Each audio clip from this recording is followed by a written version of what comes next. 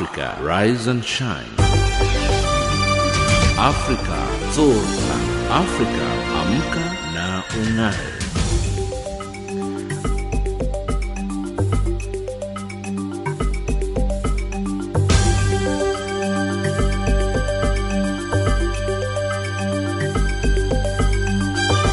Good morning and a very warm welcome to Africa Rise and Shine. This is Channel Africa, the voice of the African Renaissance, coming to you live from Johannesburg in South Africa. We are on the frequency 6145 kilohertz on the 41 meter band to Southern Africa and on 15255 kilohertz on the 19 meter band to Far West Africa. I'm Lulu Gabu in studio with Amanda Machaka, Tracy Bumgard and Msibudi Makura.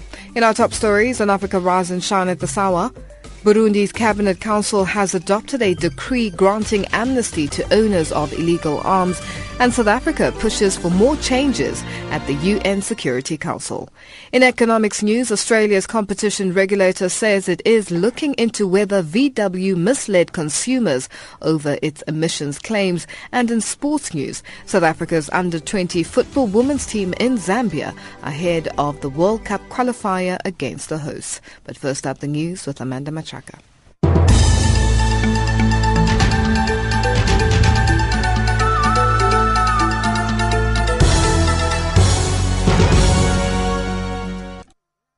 Good morning.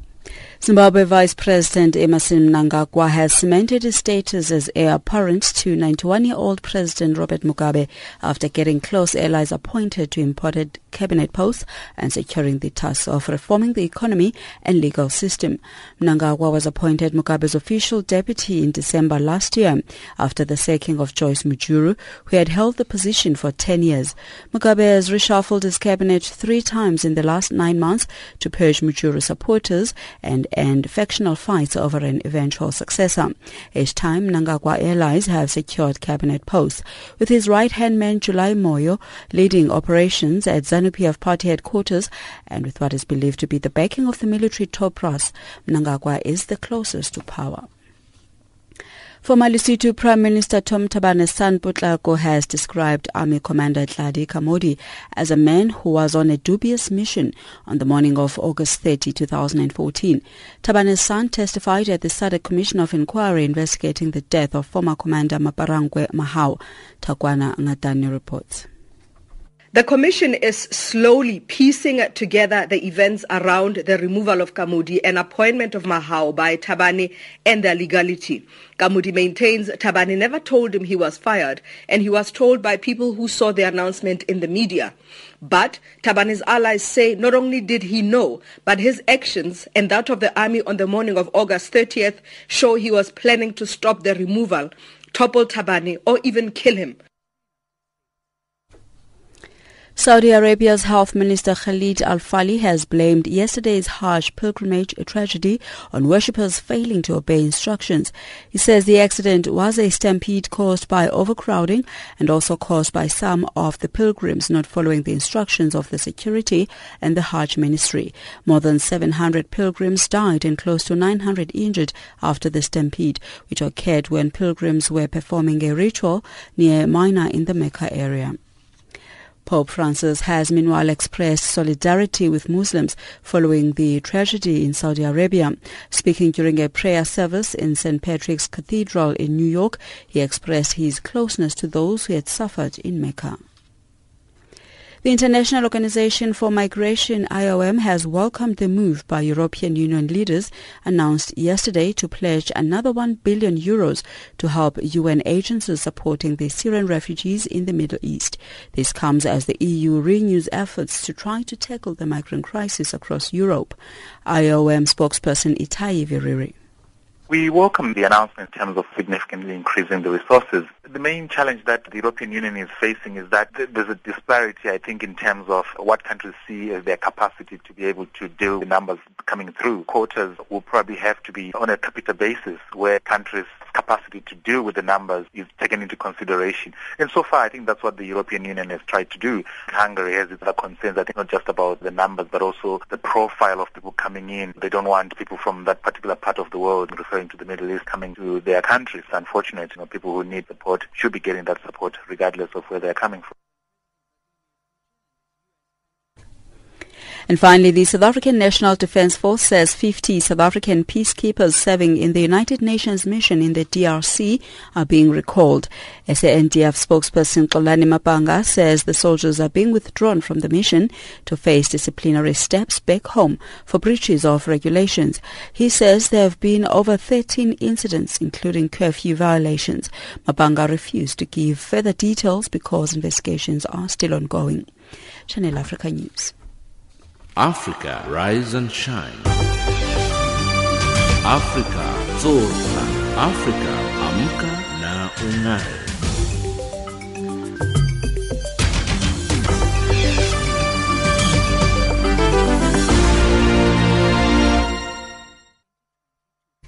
Thank you, Amanda. It is 8:05 Central African Time and you're listening to Africa Rise and Shine.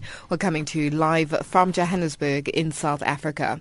Our top story, Burundi's Cabinet Council has adopted a decree granting amnesty to owners of illegal arms willing to hand them back voluntarily. Cabinet Secretary Philippe Nzoboranire Riba says this initiative is aimed at encouraging whoever wants to hand their weapon back to do so without fear of being arrested. Bernard Bankukira reports from Bujumbura. In a statement issued following a cabinet meeting this Wednesday, Philippe Nzoboranire, the Burundi Cabinet Secretary, expressed the concerns of Burundi government over criminal acts reported across the country despite successful withdrawal exercise that saw more than 100,000 weapons retrieved from the wrong hands. According to the government, criminal acts reported here and there in the country portray that illegal weapons are still in the wrong hands. The Act 01/14 of August 29, 2009 about small and light weapons, reviewed in 2013, has enabled the launch of disarmament campaigns which led to a withdrawal of many weapons and ammunition which were disseminated within the population. More than 100,000 weapons have been retrieved during the first phase of disarmament process. In spite of that successful result, illegal weapons are still spread across the Burundian territory in view of several assassination cases as well as armed attacks in some provinces like Cibitoke and Kayanza. Philippe Nzoboranire says that Burundian population has shown a clear will of handing back all illegal arms voluntarily. He says the government has decided to grant amnesty to whoever will be willing to give the weapon back without any further prosecution. Considering weapons thrown away or found abandoned in the bush, it's obvious that the population is willing to hand them back. However, they fear sanctions in case one is apprehended in the process of handing the weapon back. So there is a need of a certain guarantee. So this act comes to grant amnesty to any owner of illegal weapon and any other related tool who will be willing to hand it back to do it freely without fear of criminal prosecution in the deadlines defined by the act. Also, the initiative determines a political will of the government to completely withdraw all illegal arms in the hands of the population. Since a couple of days ago, security forces in Bujumbura have conducted massive search operations in several areas of the capital Bujumbura. Despite announcing to have seized different types of weapons and military and police tools, it is scarce to spend a night without a person killed with a gun across the country. During his inauguration on August 20th, Pierre Nkurunziza, the President of the Republic, gave a 2-month period to the security forces to restore stability across the country, starting from the anti-third term neighborhoods in the capital Bujumbura. Nevertheless, gunshots and grenade explosions, along with the targeted killings, continue to be reported in several areas of the country. For Channel Africa, this is Bernard Bankukira reporting from Bujumbura. South Africa's governing African National Congress in Parliament says it will consult opposition parties to counter and rescind an earlier economic freedom fighters' motion on platinum miner Lonmin. This comes after the National Assembly recently passed the EFF's motion without notice that says Lonmin is corrupt to the core. The motion was passed at a time when government was busy engaging the mining sector not to shed jobs. Mercedes Percent reports. After a motion without notice has been read by an MP in the National Assembly, it only requires one political party to object to the motion for it to fall away. But if there are no objections, it means the motion is accepted and then passed by the National Assembly. Such a motion is then communicated to the person or an institution who is the subject of discussion in the motion. In this case, the EFF's motion should be communicated to Lonman to inform it that the National Assembly says it is corrupt to the core. Earlier, the DA described it as a silly motion while the ANC says it's nonsensical. They both wanted it to be rescinded. ANC caucus spokesperson Moloto Mothapo says the party will counter the motion with the cooperation of other opposition parties. Parliament cannot be abused by such kind of myopic and mischievous motions. That's the reason why there is a provision in the rules that as and when such kind of nonsensical motions slips through the cracks, there is always a corrective measure that has to be applied. And in this case, we will have a discussion with various political parties, and will ensure that when Parliament comes back and begins its business, we will ensure that a motion is ready for that previous motion to be rescinded. It's just a matter of ensuring that we are together as Parliament in rescinding this motion and ensuring that we protect the integrity of the institution. But according to EFF spokesperson Mbuyiseni Ndlozi, they stand by their motion on Lonman, saying they will also object to the ANC's counter motion. It makes sense that a cowardized party like the ANC, would be picking up its pens, and trying to correct that, because they are cowards and they are friends of white monopoly corrupt capital. We will oppose, the motion before it is withdrawn through a simple majority, as it were. So we're going to fight it, but we don't have to for now, because that's the decision of Parliament. So what needs to be invested in is for Parliament to communicate to Lonmin that it's a corrupt company to the core. Countering the EFF's motion is one move, but the question remains why the motion was not objected to on the day it was presented in the chamber. The ANC and the DA have more MPs in the National Assembly than any other political party. The ANC has more than 200 MPs, while the DA has close to 90. And the Lonman motion still managed to slip through. Former veteran ANC MP Ben Turok says it is deplorable that a motion can slip through and be passed in the presence of parties with the most MPs in the House. Because they're so worried about the disruption and so preoccupied with the disruption that they're not actually concentrating enough on the real issues. It's very dangerous. But what I want to say is this, that the situation is even more difficult because the quorum question is now the critical question for Parliament, because the ANC does not have enough members who can attend on a regular basis, because the ministers don't attend on a regular basis. The ANC is going to have great difficulties in committee and in plenary to win all the votes and issues that they want. And in the light of some of the current rules being reviewed to restore order in the chamber, Turok also says there's no institutional mechanism that can resolve the current situation in the National Assembly. He is calling on President Jacob Zuma and his deputy Cyril Ramaphosa to enter the discussion to restore order in Parliament. And I myself think that the President and the Deputy President should make overtures to all parties, including EFF, and say, let's sort this out. In a country like Greece, where there are very serious issues, they now have to sit down. They have to sit down and negotiate and discuss the way forward. And I think the only thing in South Africa is discussion, negotiating, trying to meet each other. There's no other way. An other way is very dangerous. And so I believe that the President meets with Malema and everybody else and talks these things through. That report by Mercedes Besent. Africa, rise and shine. Africa, zorka. Africa, amka na ung'are.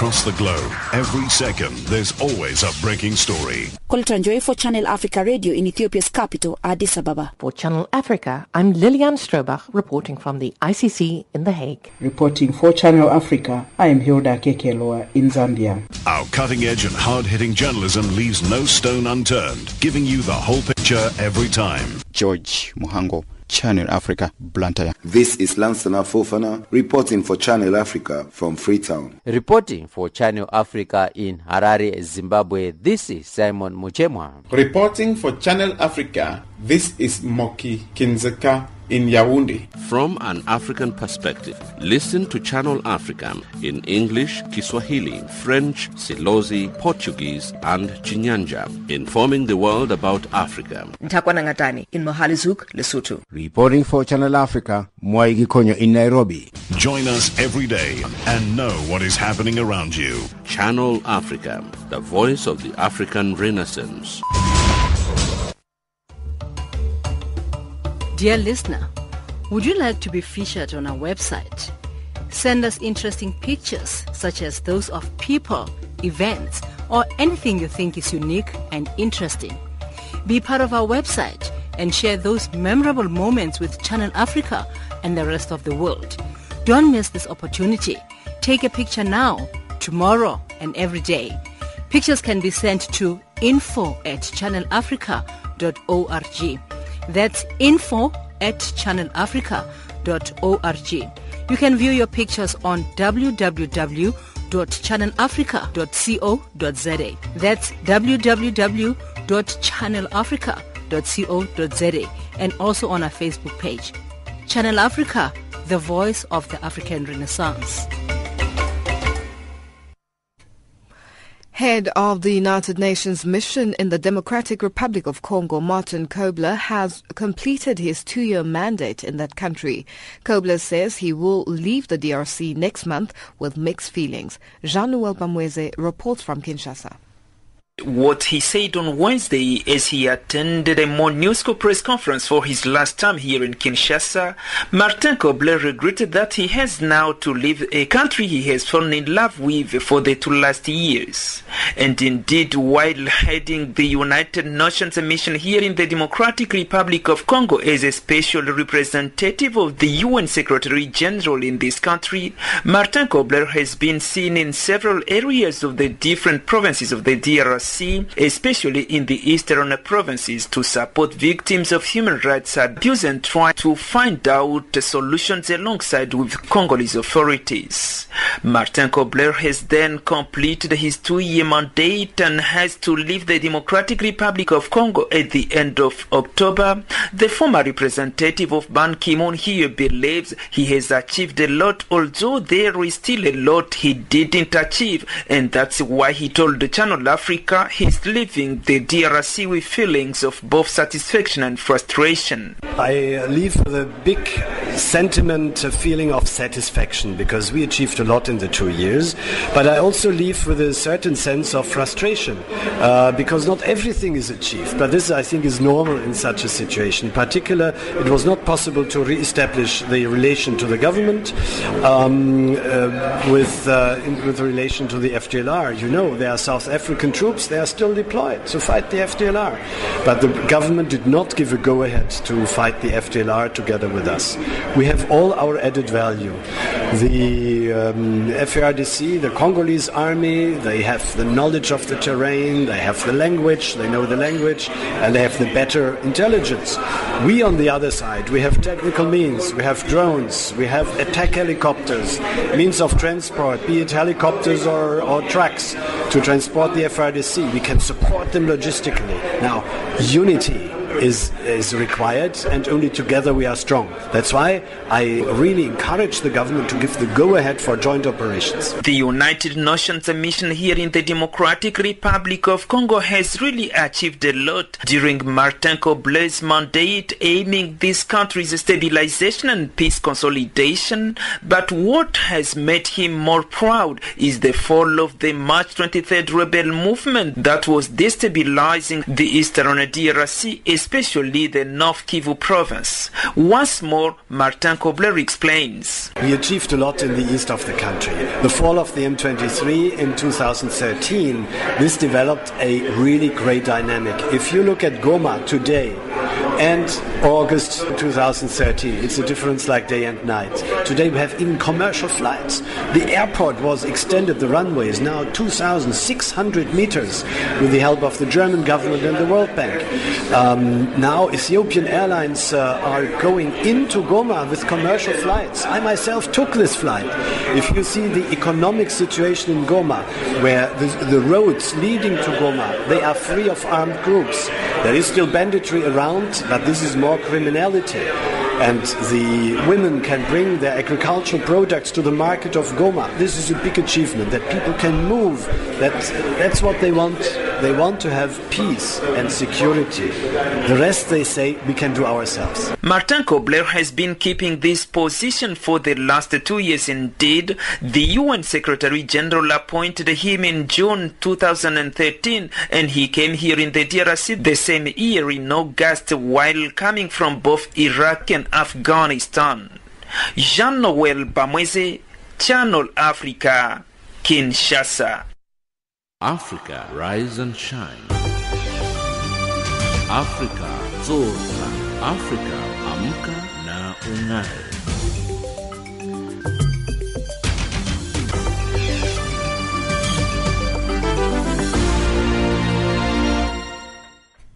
It's 8:21 Central African Time, and you're listening to Africa Rise and Shine. We're coming to you live from Johannesburg in South Africa on the frequencies 6145 kHz on the 41-meter band to Southern Africa and on 15255 kHz on the 19-meter band to Far West Africa.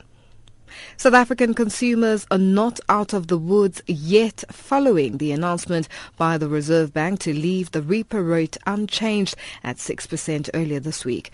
The recent performance of the country's economy has deteriorated further. South Africa's short-term growth outlook is also not looking up, as domestic demand is likely to face strong headwinds. To talk to us more on this issue, we are now joined on the line by economist at economist.co.za, Mike Schussler. Mike, good morning, and thank you so much for joining us on Africa Rise and Shine. Mike, we've had this discussion before. How is the short-term growth outlook measured for the country to be in a positive state? Well, I think at the moment we've probably had a bit of a recession, I would guess. We've had one quarter of negative growth, and I think the second quarter could also be negative. Having said that, I expect a bit of a jump back at some stage, probably in the fourth quarter, maybe even a little bit now. But nonetheless, the growth outlook is not very positive. We are growing at less than the population growth rate. So the average person out there in South Africa is actually getting poorer. And that is the crux of the matter. And I think the Reserve Bank, when they look at interest rates, have to take growth into account. They don't only take, their main thing is obviously inflation, but they are taking growth into account, and I think that's become very evident in the last few decisions that they've made.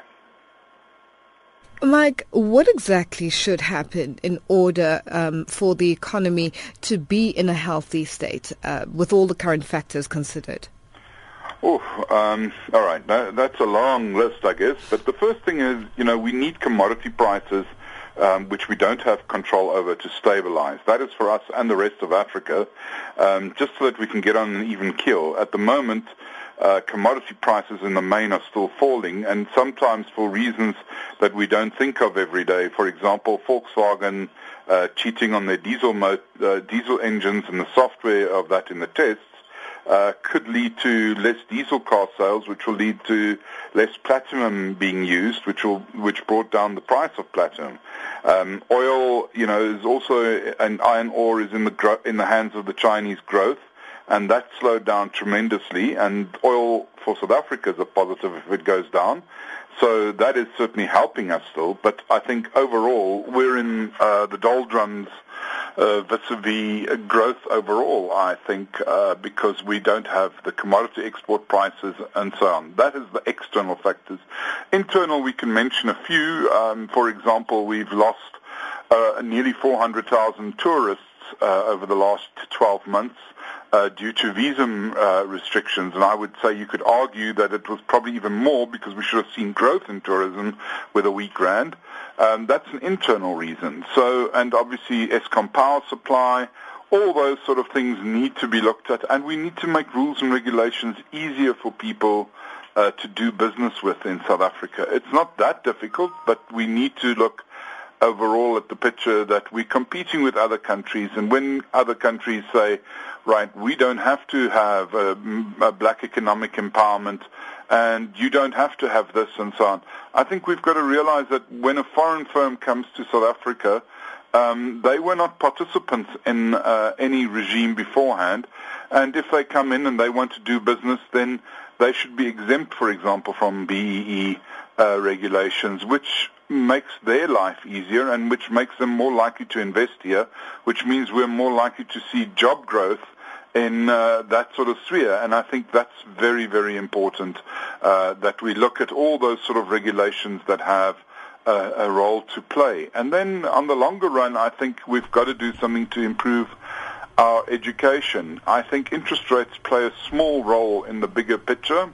I think in the longer term, education probably plays a major role, but in the short term and medium term, we've got to look at what rules and regulations make sense to us as a country and which don't.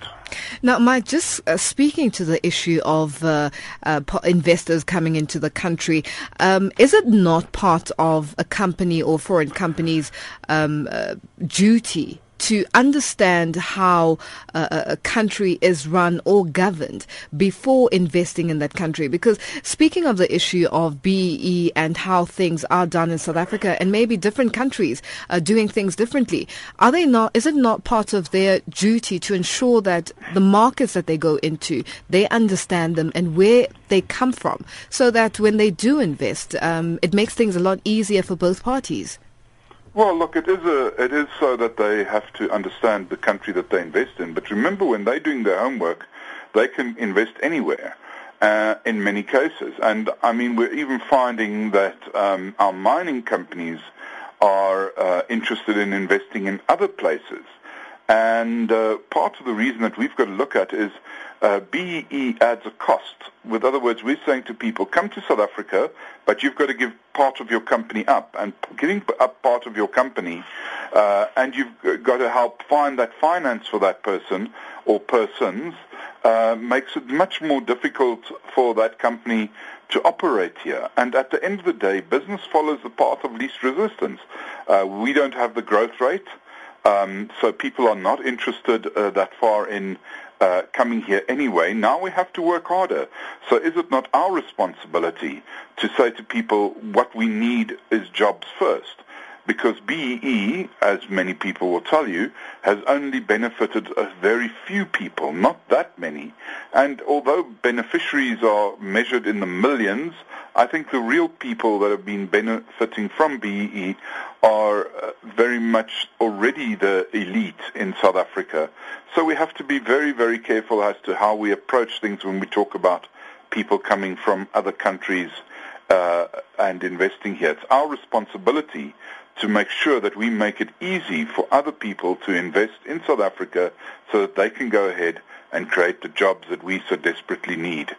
And I think that's the responsibility that we have as a country rather than the foreign investors. The foreign investor has a responsibility towards his firm and seeing that he can put it together or she can put it together, whoever, in such a way that the growth is quickest and the profits are the highest for them.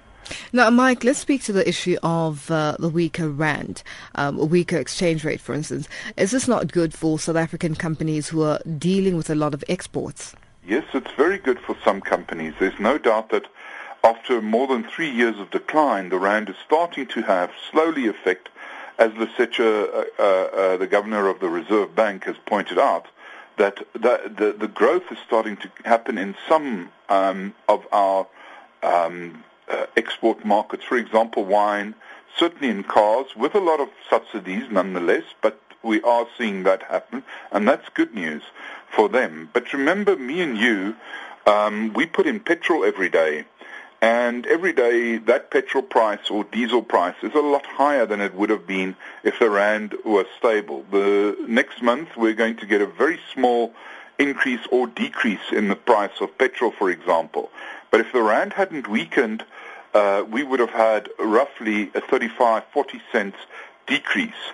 That's just putting a practical value to it. We've also got to understand that a weaker rand also plays havoc with, for example, maize prices. Maize prices have a big influence on chicken prices.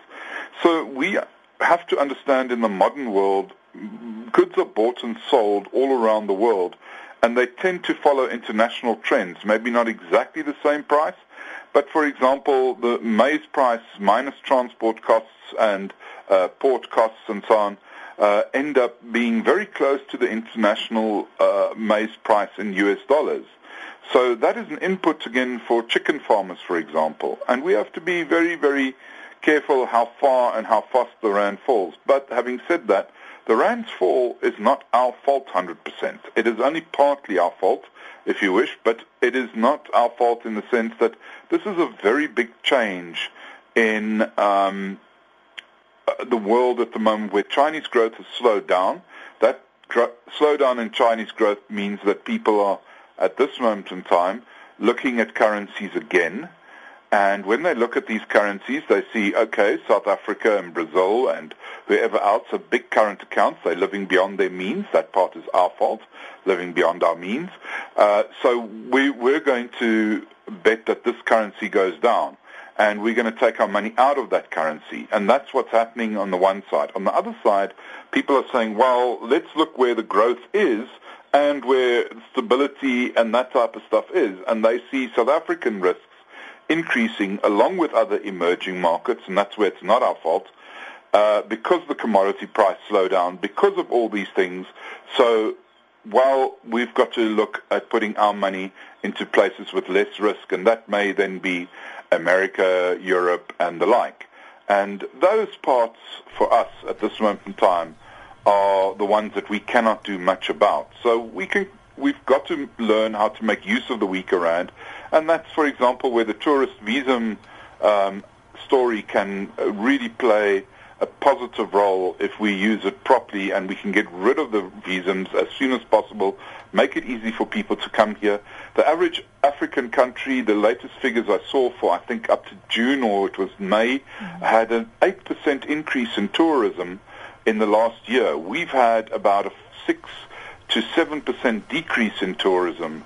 That is, something that we should be addressing, because we should be a good destination. We have all the infrastructure, we have everything, beauty, we have the people, we have the friendliness, everything for tourists right now. We should be working very hard on attracting tourists. Mike, unfortunately, we have run out of time. We have to leave it there for now, but I'm sure we will be chatting to you more as time continues. Thank you so much for joining us. Bye. That was Mike Schuessler, economist at economist.co.za, joining us on the line. Our headlines up next with Amanda Machaka.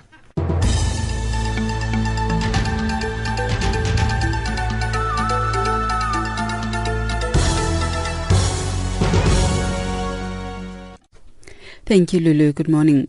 Former Lesotho Prime Minister Tom Thabane's son, Botlhoko, has described Army Commander Tlhadi Kamodi as a man who was on a dubious mission on the morning of August 30, 2014. He was testifying at the SADC Commission of Inquiry investigating the death of former Commander Maparangwe Mahau.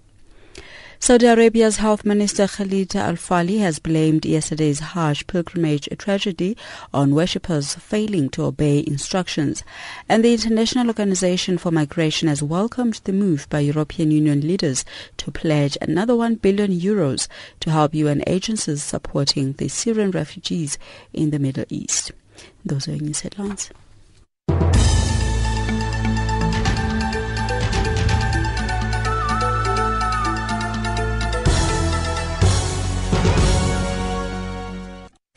Thank you, Amanda. The South African Department of Trade and Industry's Copyright Amendment Bill of 2015, which closed for comment last week, is being called unconstitutional and downright absurd.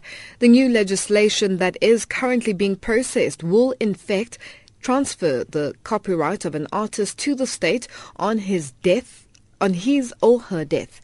But under the current legislation of the Copyright Act of 1978, the copyright of an author of literary, artistic and musical works enjoys protection for 50 years after his or her death. This copyright can also be transferred as an asset to the author's heirs for up to 50 years, a period in which they can still receive money earned from royalties. Jacques Steenkamp compiled this report. We move in. We move in. We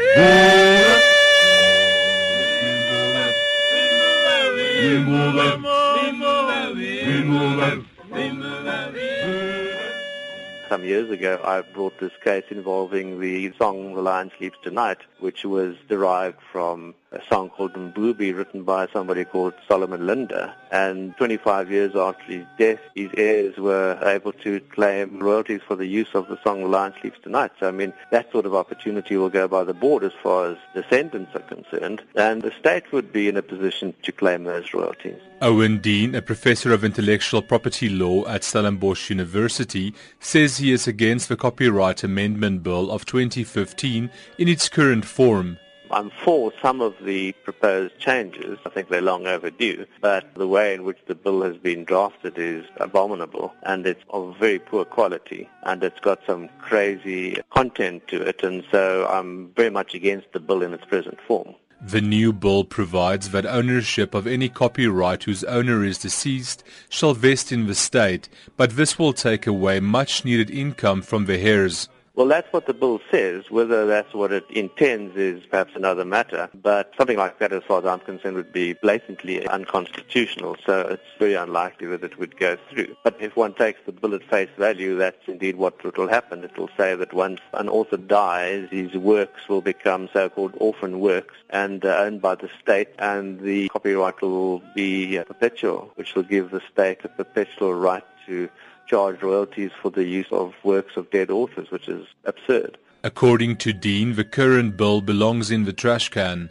It's absolutely an anathema, and it should be scrapped. I can't begin to imagine the damage that's going to be caused to our law of copyright if it goes ahead in its present form, and hopefully wiser counsels will prevail, because it really is rubbish. I have no doubt at all that if the bill does go forward in its present form, or anything like its present form, there will be constitutional challenges to it. The people are not going to take these absurd provisions lying down. But copyright lawyer Graham Gilfillan is of a different opinion. It addresses issues which brings the Act into the 21st century properly, the first proper addressing of digital issues.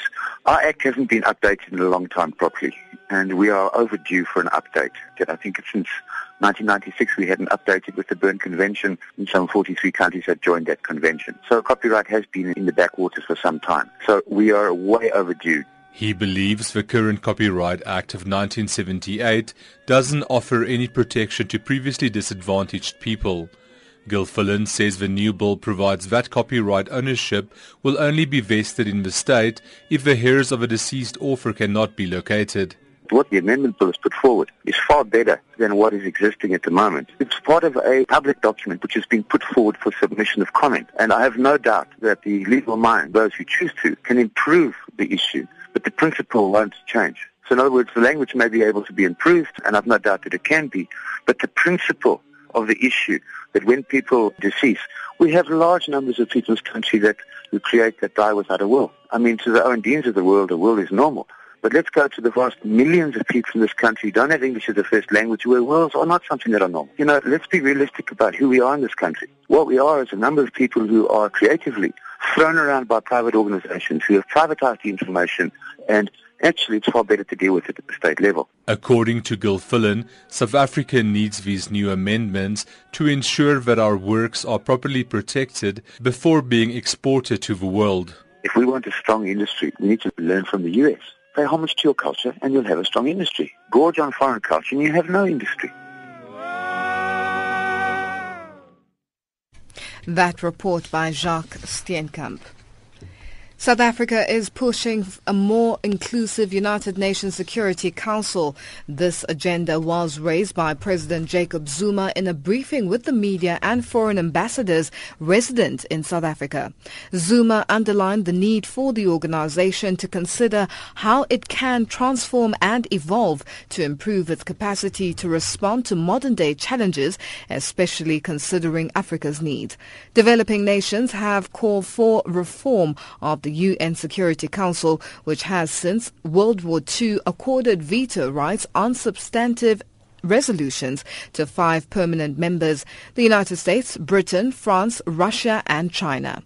Jack Cilliers is the Executive Director of the Institute for Security Studies in South Africa and starts by telling us how it happened that veto rights were accorded only to the United States, Britain, France, Russia and China. The devil here is really in the detail. There is an African common position which is known as the Eswatini Consensus, which was, if I'm correct, agreed to in 2005 in Eswatini and Swaziland.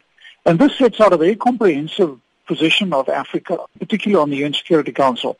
The Eswatini Consensus says that Africa wants 2 permanent seats with veto rights, 5 semi-permanent seats or temporary seats, and a variety of other measures. Now, Latin America is also not represented on the UN Security Council. And as soon as countries say, but India, which has got 18% of the world's population, should come on the Security Council, then Pakistan and China have their objections.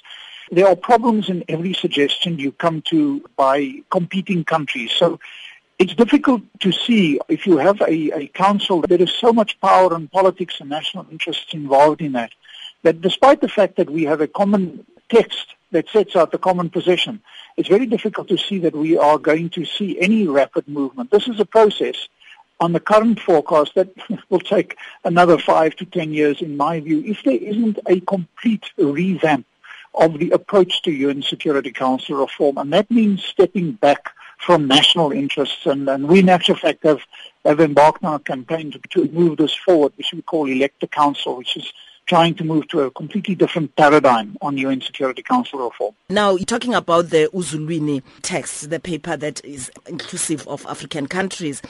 But I don't know, it seems as if the nearer we're going to the United Nations General Assembly, the more we don't hear very much from other African countries on this issue. It seems that South Africa is actually going alone on this. Why is that? A very good question. South Africa has been very clear about its ambitions that if there are going to be additional permanent seats, that South Africa wants to be one of them. We, of course, have major competitors, other countries that also want permanent seats. Generally, Nigeria and Egypt are the 2 other countries that are generally measured as countries that have ambitions. But firstly, a decision needs to be made whether there are going to be an expansion of the P5. I think generally there's an agreement that the P5, the veto, is probably the biggest problem within the Security Council. So the solution of increasing the permanent members on the Security Council will simply increase the problem, because last year, for example, Nigeria's economy became larger than South Africa. And in our forecast, in about 15 years' time, Angola's economy is larger than South Africa, for example. So the size and the influence of countries change over time. It's not possible to sort of say, well, these 2 or 3 African countries will forever remain the most important countries in Africa, because things change. And there are many of South Africa's neighbors who don't want South Africa to be on the UN Security Council on a permanent capacity. And some of them are working with other groupings to sort of try and block the South African position. Now, the Eswatini Consensus at the moment says that once a decision has been made on the enlargement of the UN Security Council, that the African Union will then nominate the 2 African countries who will serve in a permanent capacity. And in my view, the only way you could move forward with something like that is if Africa agrees that our seats on the Security Council rotate, that different countries from different regions move in and out on the Security Council. But now we've heard from high-ranking people in the ruling African National Congress of South Africa that China and Russia support South Africa in their bid to ensure African representation on the council. If that is the case, wouldn't that be a force because they are part of the 5 permanent members? Wouldn't that help a lot if that is true? That certainly would strengthen South Africa's position. But, countries like the United States And others may not be entirely comfortable. And as I've indicated, there are a number of African countries who are not comfortable with having South Africa as a permanent position. But South Africa managed to become a member of the BRICS. And the BRICS is hugely powerful. I am not sure that Russia or China are prepared to come out publicly in terms of backing South Africa. These statements that we hear from South Africans, but I would like to see a statement from the Chinese and a statement from the Russians that go out publicly saying that they back South Africa for a permanent position. But certainly if that is true, that will enhance our position immensely. But there are so many interrelated and other issues that even if they decide to back South Africa, Brazil is generally seen to be representative of Latin America, but Argentina is against Brazil coming in. India is generally perceived to be important to bring on board for permanent seats, but Pakistan and China will probably block India. And this is the whole problem with the UN Security Council. You cannot easily agree on permanent position. I think it's almost impossible because ultimately the P5 are not interested in change. They are quite happy with their current position, and what they do behind the scenes is in actual fact to undermine the positions of those countries that are trying to negotiate on reform, because why would you want to share or give away your permanent veto right with anybody else? There is no incentive for them to do this. That was Jack Cilliers, Executive Director of the Institute for Security Studies, speaking to Kgosigo Dingake. It's 8:45 Central African Time, and our economics update up next with Tracy Boomgard.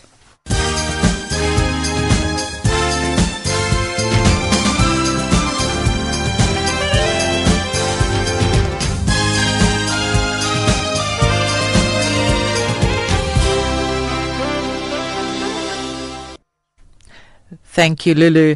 The United States says it will send up to $45 million in defense services to support Benin, Cameroon, Chad, Niger and Nigeria in their efforts to defeat militant group Boko Haram. The support to these African countries will build on the training and military equipment that the United States has already supplied in the fight against the group. The International Monetary Fund has raised its 2015 forecast for GDP growth in Cameroon to 6%. It said it could achieve an even higher growth if it were not for a drop in the global oil price and the cost of a fight against Islamist militants. This is up from 5% in April. Head of an IMF mission to Cameroon, Mario Zamorowski, says this was based on good performance in certain sectors such as construction, public works and finance, and increased oil output. Inflation will remain below the regional limit of 3%, while the budget deficit will be reduced to 5.4% of GDP because of revenues from taxes and mobile telephone licenses. Regional integration, evolving leadership, increased participation of women in politics, and vibrant young people are just some of the reasons why a leading businessman is optimistic about East Africa. Ashish Thakkar, founder of Mara Group, believes that despite numerous challenges, the region is on the right track. Thakkar, who is in his 30s, began his first business as a teenager.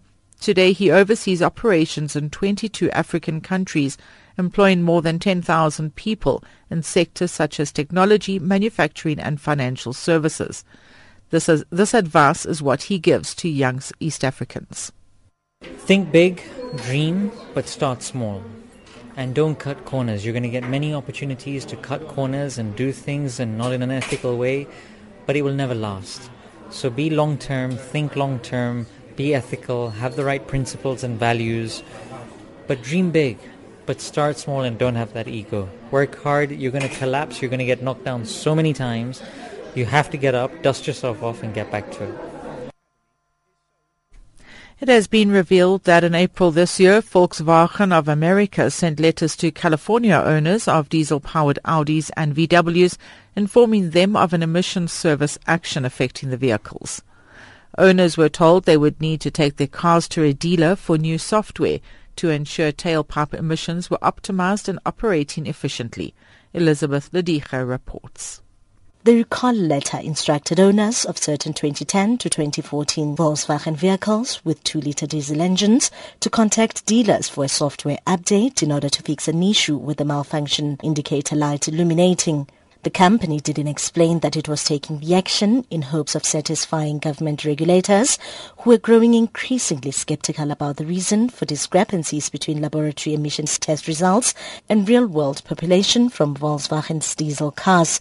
Reporting for Channel Africa, I'm Elizabeth Lidira in Johannesburg. Australia's competition regulator says it's looking into whether VW misled consumers over its emissions claims.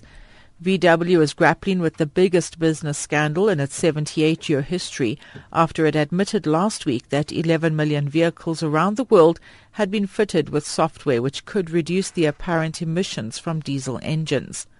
Volkswagen Australia says it's waiting for guidance from its head office on the matter. Taking a look at the financial indicators, the US dollar is trading at 13.92 South African rand, at 10.34 Botswana Pula and at 10.24 Zambian Kwacha. It is also trading at 0.65 to the British pound and at 0.89 to the euro. Looking at the commodities market, gold is trading at $1,146 and platinum at $947 an ounce. Finally, the price of Brent crude oil is at $48.20 a barrel.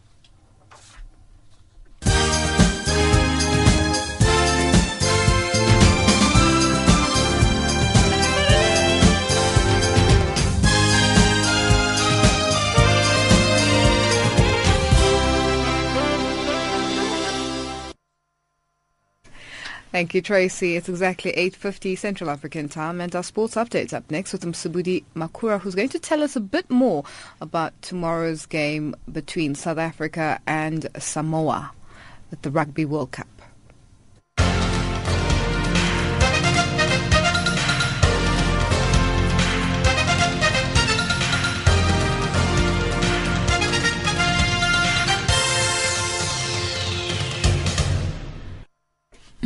Thank you, Lulu. Good morning, sports fans. South African side Orlando Pirates defender Patrick Pungwayo admits that the absence of Happy Jele and Siyabonga Sangweni through suspension and Captain Opa Manyesa through an injury will be a huge loss when they take on Al Ahly in the first leg of the CAF Confederation Cup semi-final tie.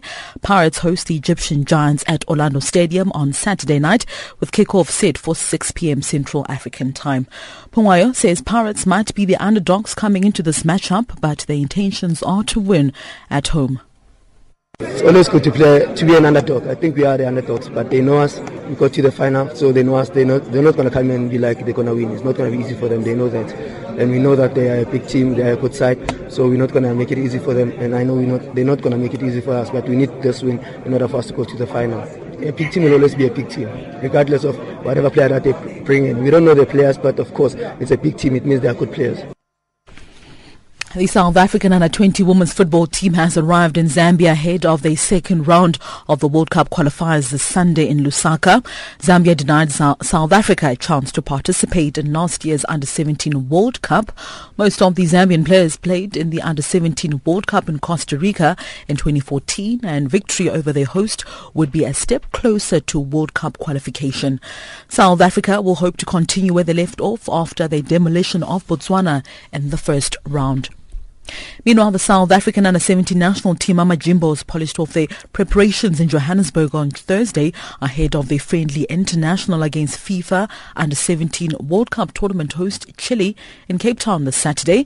Amajimbos coach Molefe Ntseke, who has been in camp with his charges for over a week now, believes there's a lot to take out of the upcoming match.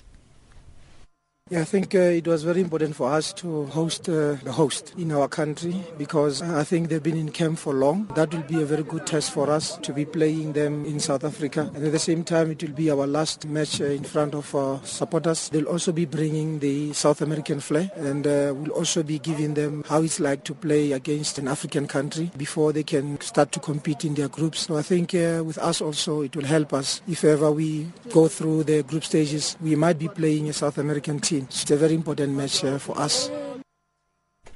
Former Brazil great Zico met with FIFA President Sepp Blatter earlier this week to ask for changes in election eligibility rules at soccer's governing body.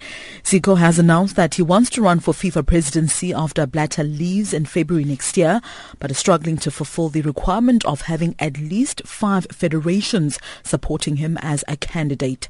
Zico says this rule needs to change because local federations are pressured by their confederations and can't make their own choices. He did say Blatter was very receptive to his letter calling for the changes and that he also didn't agree with the current rules. So far, Zico only has the support from Brazil and needs to find other 4 federations to back him by the 26th of October in order to become an official candidate. And finally, in rugby news, South African Springbok coach Hanneke Meyer says the team will be looking to return to the type of rugby that complemented the team's strengths when they face Samoa in their second Rugby World Cup encounter in Birmingham on Saturday. Meyer defended the selection of captain Jean de Villiers by saying that he is the type of player he will go to war with, but also says that he has learned lessons from the 1999 when the then Bok coach Nick Mallett dropped Gary Tinchman on the eve of the World Cup and went on to be dumped out of the semi-finals. You know, I thought about it, and it's not an emotional decision. I thought long and hard, and I came to the conclusion that this is a must-win game, and who are you going to back? And I had a long chat with John, and he just wants to serve South Africa. He said it doesn't matter, if he's not in the team, it's fine. He'll come from the bench or whatever it takes. He just wants the country to win. And I had a long and hard chat with him, and I just decided as a coach, and I'll stand by my decision, that if you go in a fight that you have to win, that your whole career and the whole land, country depends on. If I go into that fight, I really want to take a guy that's had 6 knee operations. The Zio Sports News at this hour. Stay tuned to Channel Africa, the voice of the African Renaissance.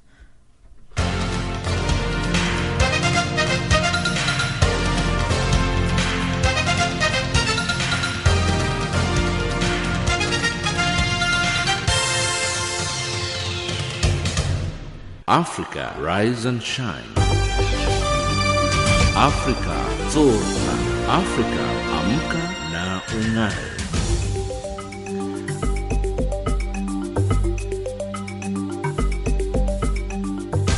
Recapping our top stories on Africa Rise and Shine at this hour, Burundi's Cabinet Council has adopted a decree granting amnesty to owners of illegal arms, and South Africa pushes for more changes at the UN Security Council.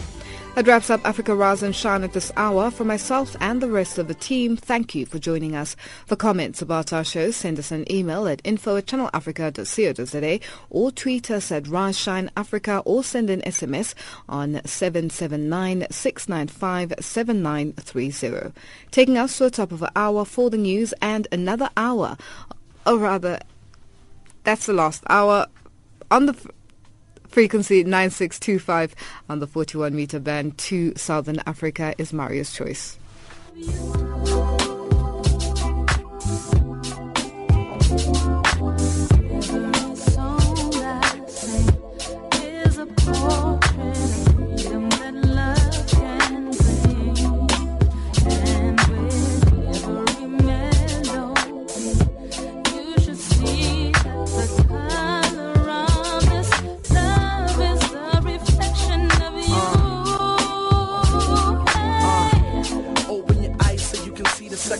That your forefathers did to cushion in the pen of fights.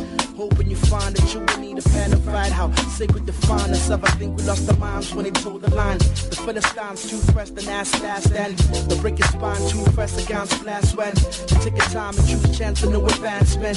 And make assessments I would need truth for clarity like a CAT scan. I'm going insane, mad confusion.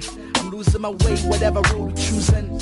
A product of rage and optical illusion. Everything I do is just a cue, just to get me boozing. Give me your heart to get me feeling human. To receive that freedom from sky. To redeem what we're feeling inside. Cause fear is a demon and lie. I shit here, but I'm keeping it alive. Cause love is a color of you. And that's true.